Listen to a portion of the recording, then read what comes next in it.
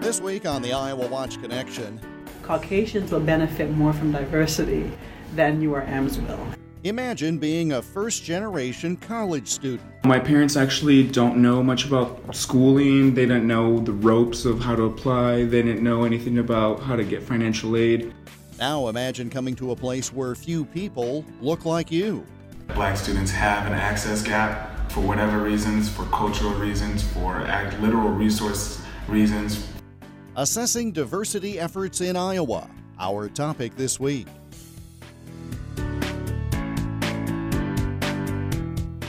The IowaWatch Connection is presented by the Iowa Center for Public Affairs Journalism, online at iowawatch.org. Here is Jeff Stein. A new report that came out during the last week of January 2018 looked at diversity at the flagship universities of all 50 states, including Iowa and the University of Iowa. Iowa ended up faring well in the report, issued by the nonprofit group called Hechinger Report, from the Teachers College of Columbia University. IowaWatch is a Hechinger Report news partner. Looking at enrollment figures for the years 2010 through 2015, Hechinger Report's researchers saw that the University of Iowa's Latino student enrollment for first-time degree-seeking undergraduates increased from 5% of all students in 2010 to 9% in 2015. Meanwhile, African-American undergraduate first-time degree enrollment rose from 2% of the student body in 2010 to 4% in 2015. The 2015 percentages were close to what the researchers saw in Iowa when comparing with high school graduation rates. 8% of Iowa's high school graduates in 2015 were Latino, and 5% of the high school graduates that year were African-American.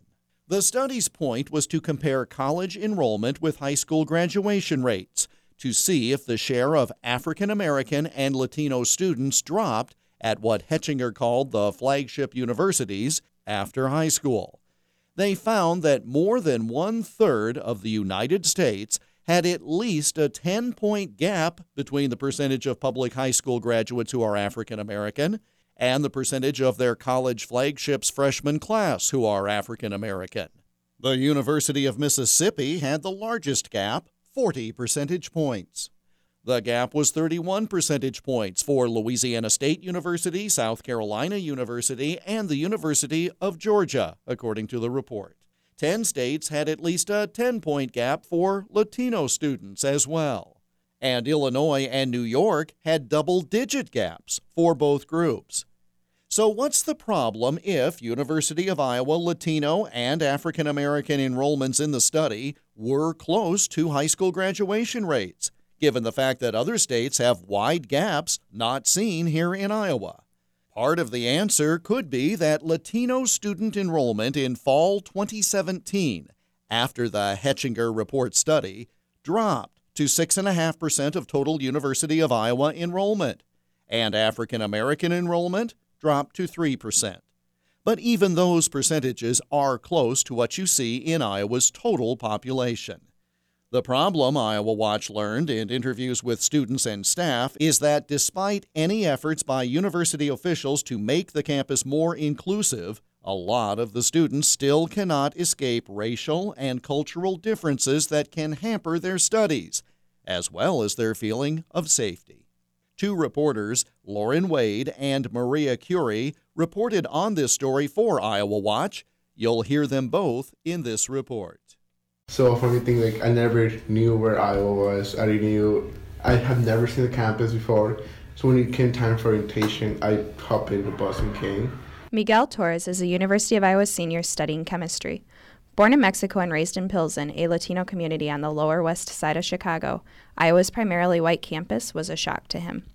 The Asian student population in Iowa City was also novel, but Torres related to them in the struggles they face as multicultural students. But also, I was able to relate with them a lot when it came to the language barrier with them and getting the points across or taken seriously or being respected in campus.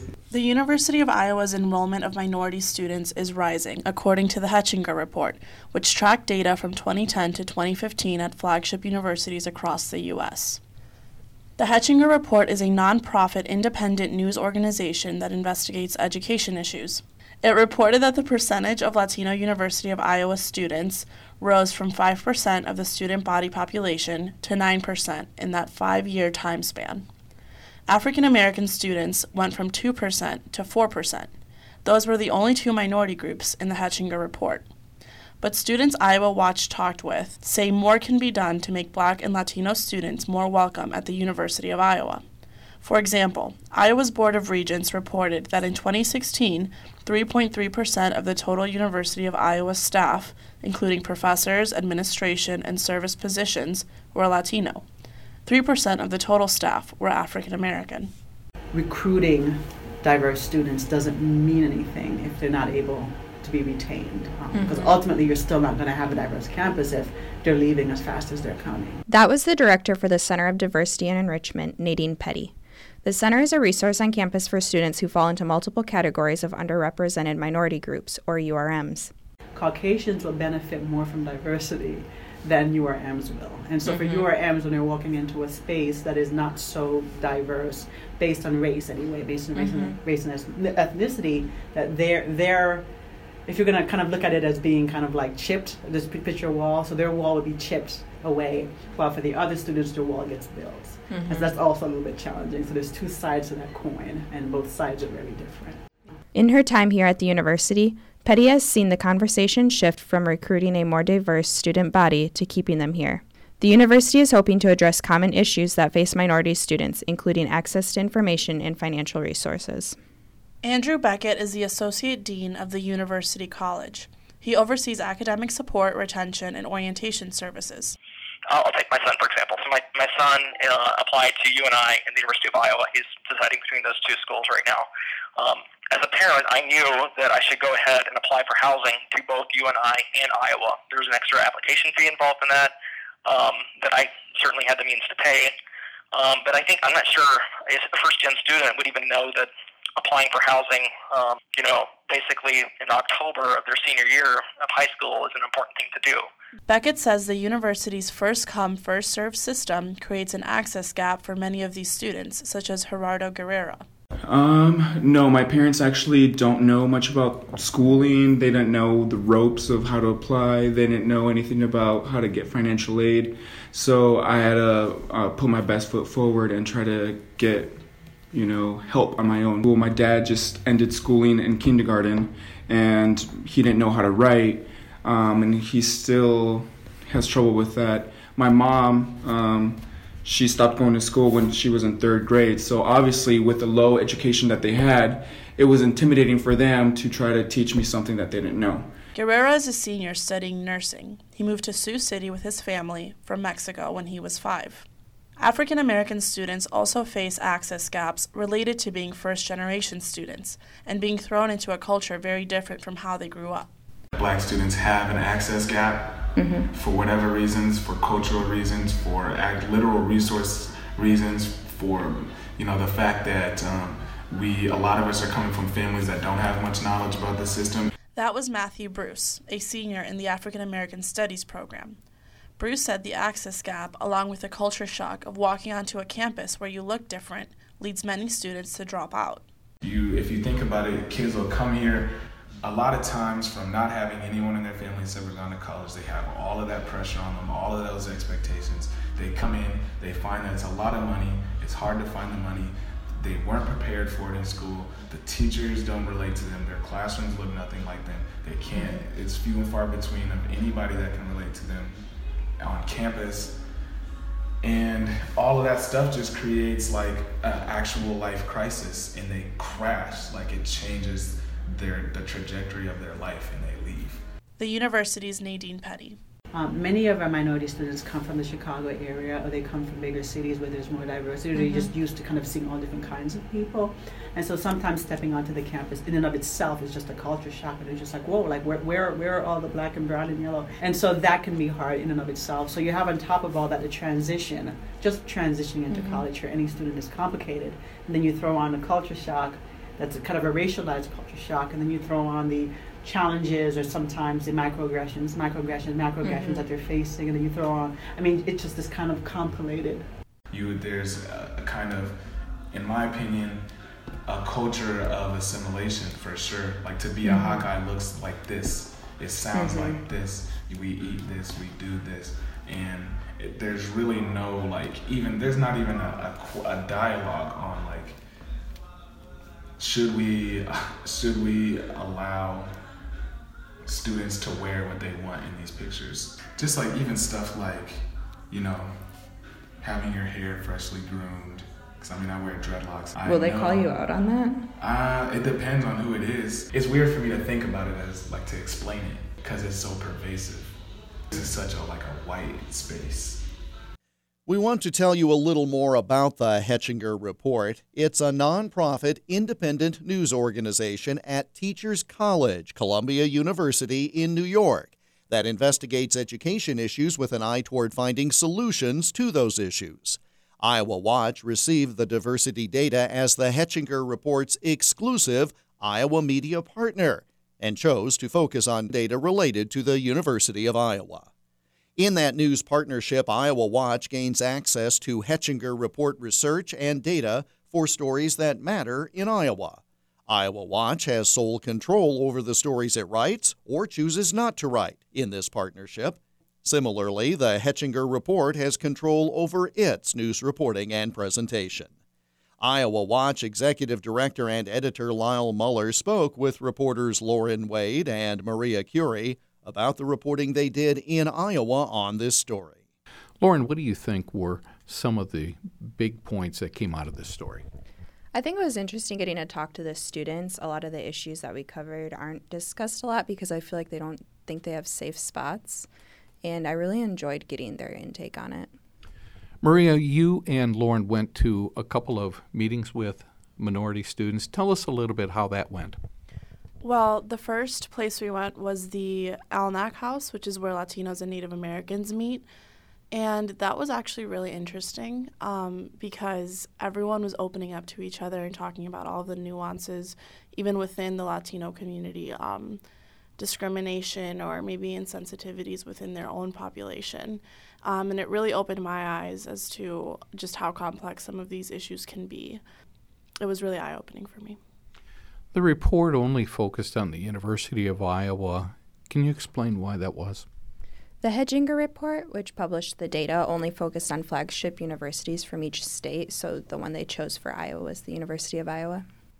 But yet the data still seems to be important, and the reporting you found was important. Was it not, Maria?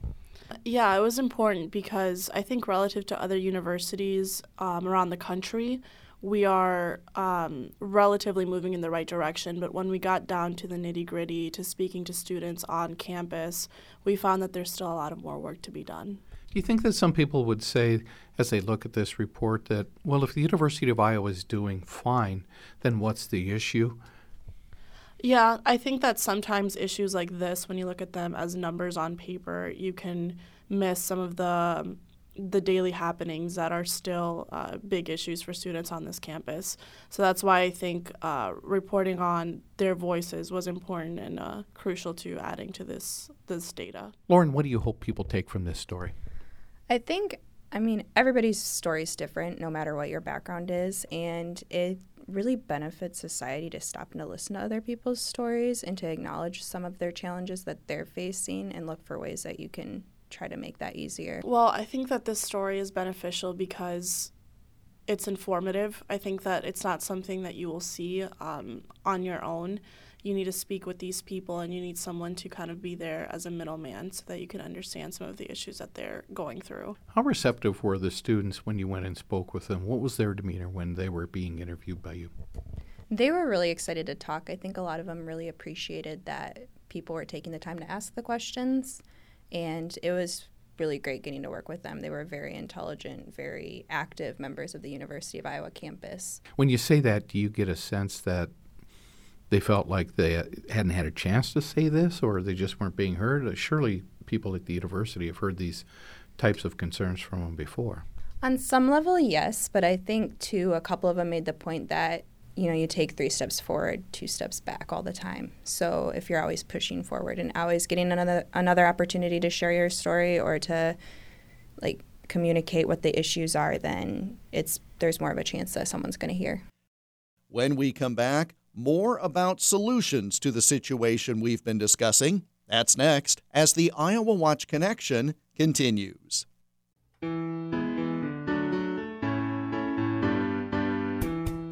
The IowaWatch Connection radio program is part of a statewide audience engagement project organized by the Iowa Center for Public Affairs Journalism, an independent, nonprofit, nonpartisan news organization.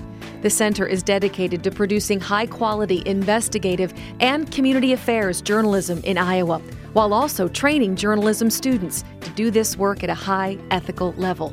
The center is found online at iowawatch.org. Welcome back to the IowaWatch Connection. I'm Jeff Stein. You've heard about problems African-American and Latino students say they face attending the University of Iowa. But solutions are being tried too. The University of Iowa has various programs, notably one called Iowa Edge, which delivers programs to plug minority students into the predominantly Caucasian Iowa campus. You'll hear about others in the conclusion of our report from IowaWatch's Lauren Wade and Maria Curi. Lauren starts this portion of our report. Despite the challenges facing minority students at the University of Iowa's campus, students and faculty IowaWatch spoke with suggested several solutions. Students like Matthew Bruce said hiring a more diverse staff would be a big step in the right direction. The other thing that the university could be doing and should be doing is, in general, hiring more black faculty and staff. That's a big problem, is that all these people that are drawing up the policy, drawing up the programs and events, creating the spaces for students to exist in, is being done by people who aren't black. So, we can't really expect a lot of this stuff to happen without, black bodies and black minds working on it. Cultural and resource centers on campus provide a gathering space for minority students to connect with people they share an identity with. Jesus Payan is the program coordinator for the Latino and Native American Cultural Center. The centers recently were remodeled, and this is the first year each center has had its own coordinator on staff. It's a space where you can also challenge yourself mentally, and that's up to your decision, up to your consent, how much you want to challenge yourself. And where other spaces in campus, that consent may not be, you kind of don't have to, you don't have that consent to challenge yourself or to decide what kind of identities you want to present, because of some of the demographics outside of this centers. And when necessary, students form a community for themselves. Aspen Johnson, a senior studying political science, helped organize Young Gifted in Black, a living learning community in Slater Hall. What Young Gifted in Black was supposed to do was it was supposed to provide a space for black students to A, have a place to come home and just, relax and be around something familiar, but B, a place for black organizations and institutions on campus to come and promote things or, talk to students. It was supposed to be just not a mecca necessarily, but definitely a place, a communal area that was supposed to facilitate not just unity or, the cliche stuff like that, black power, nothing like that, but certainly comfort and familiarity and just information on the most basic levels. Students such as Miguel Torres, who spent his childhood going back and forth from Chicago to Mexico, find help acclimating to the culture and lifestyle of Iowa City through university-offered resources and student organizations. So maybe the learning curve, is it fair to say, was a little steeper for you coming here?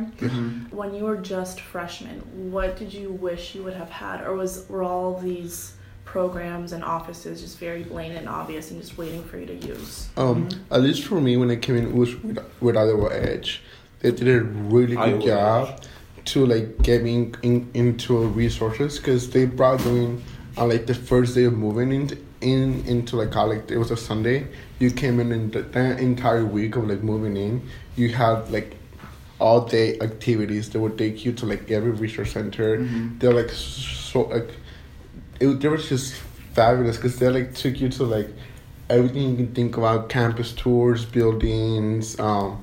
It was great, campuses. We took the campus to the Hawkeye Army to see how the campus was, and they did a really amazing job. Many of the students we talked to use Iowa Edge.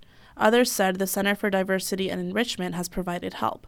and many use the cultural centers and participate in organizations for multicultural students such as ALMA, or the Association for Latinos Moving Ahead. But Bruce points out these resources are largely available because of the students. But I want to challenge that a little bit, because they are right. But I want to challenge that a little bit. Like, ALMA is a student organization. That's not something the university is doing. That's something that Latino students are coming in being like, we don't do this, we're not going to survive. This resource center, even in itself, was, people don't understand that it was black students that fought for and created this house during the 60s, during the civil rights movement. They said they had to organize against the university to get themselves a cultural center, a place where they would be safe on campus. Iowa Edge itself is even, most, if not all of the people that work for Iowa Edge are students, the peer leaders, the peer mentors, all of that stuff. That's all students that are running that program. So a lot of what the university is doing is using students to fix a problem rather than, truly dedicating resources to that. IowaWatch reporters Lauren Wade and Maria Curi jointly reported on the topic in a series of reports you can find at iowawatch.org. We wanted to revisit this topic this week in light of a special public forum sponsored by IowaWatch and KCRG TV9 on the topic in Iowa City this past Thursday. Those on the panel suggested that while the University of Iowa has services and programming to help African-American and Latino students feel welcome, many students don't know about them. A State Board of Regents report documenting enrollment this past fall shows 3.2% of University of Iowa students are Black or African American, compared with 2.6% at Iowa State University and 2.7% at the University of Northern Iowa. The percentage of Latino students at Iowa is 6.8%, compared with 5% at ISU and 3.6% at UNI.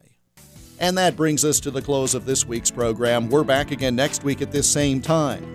In the meantime, you can connect with us online, iowawatch.org. Click on the Iowa Watch Connection tab at the top of the page to listen to all or part of this program again, or a list of stations that carry the program, and more.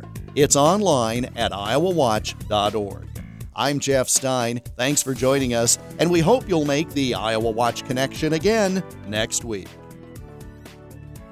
The Iowa Watch Connection is a copyrighted presentation of the Iowa Center for Public Affairs Journalism, which is solely responsible for its content. For more information about the center, including how you can contribute so high-quality investigative and community affairs journalism and student training can continue, go online, iowawatch.org.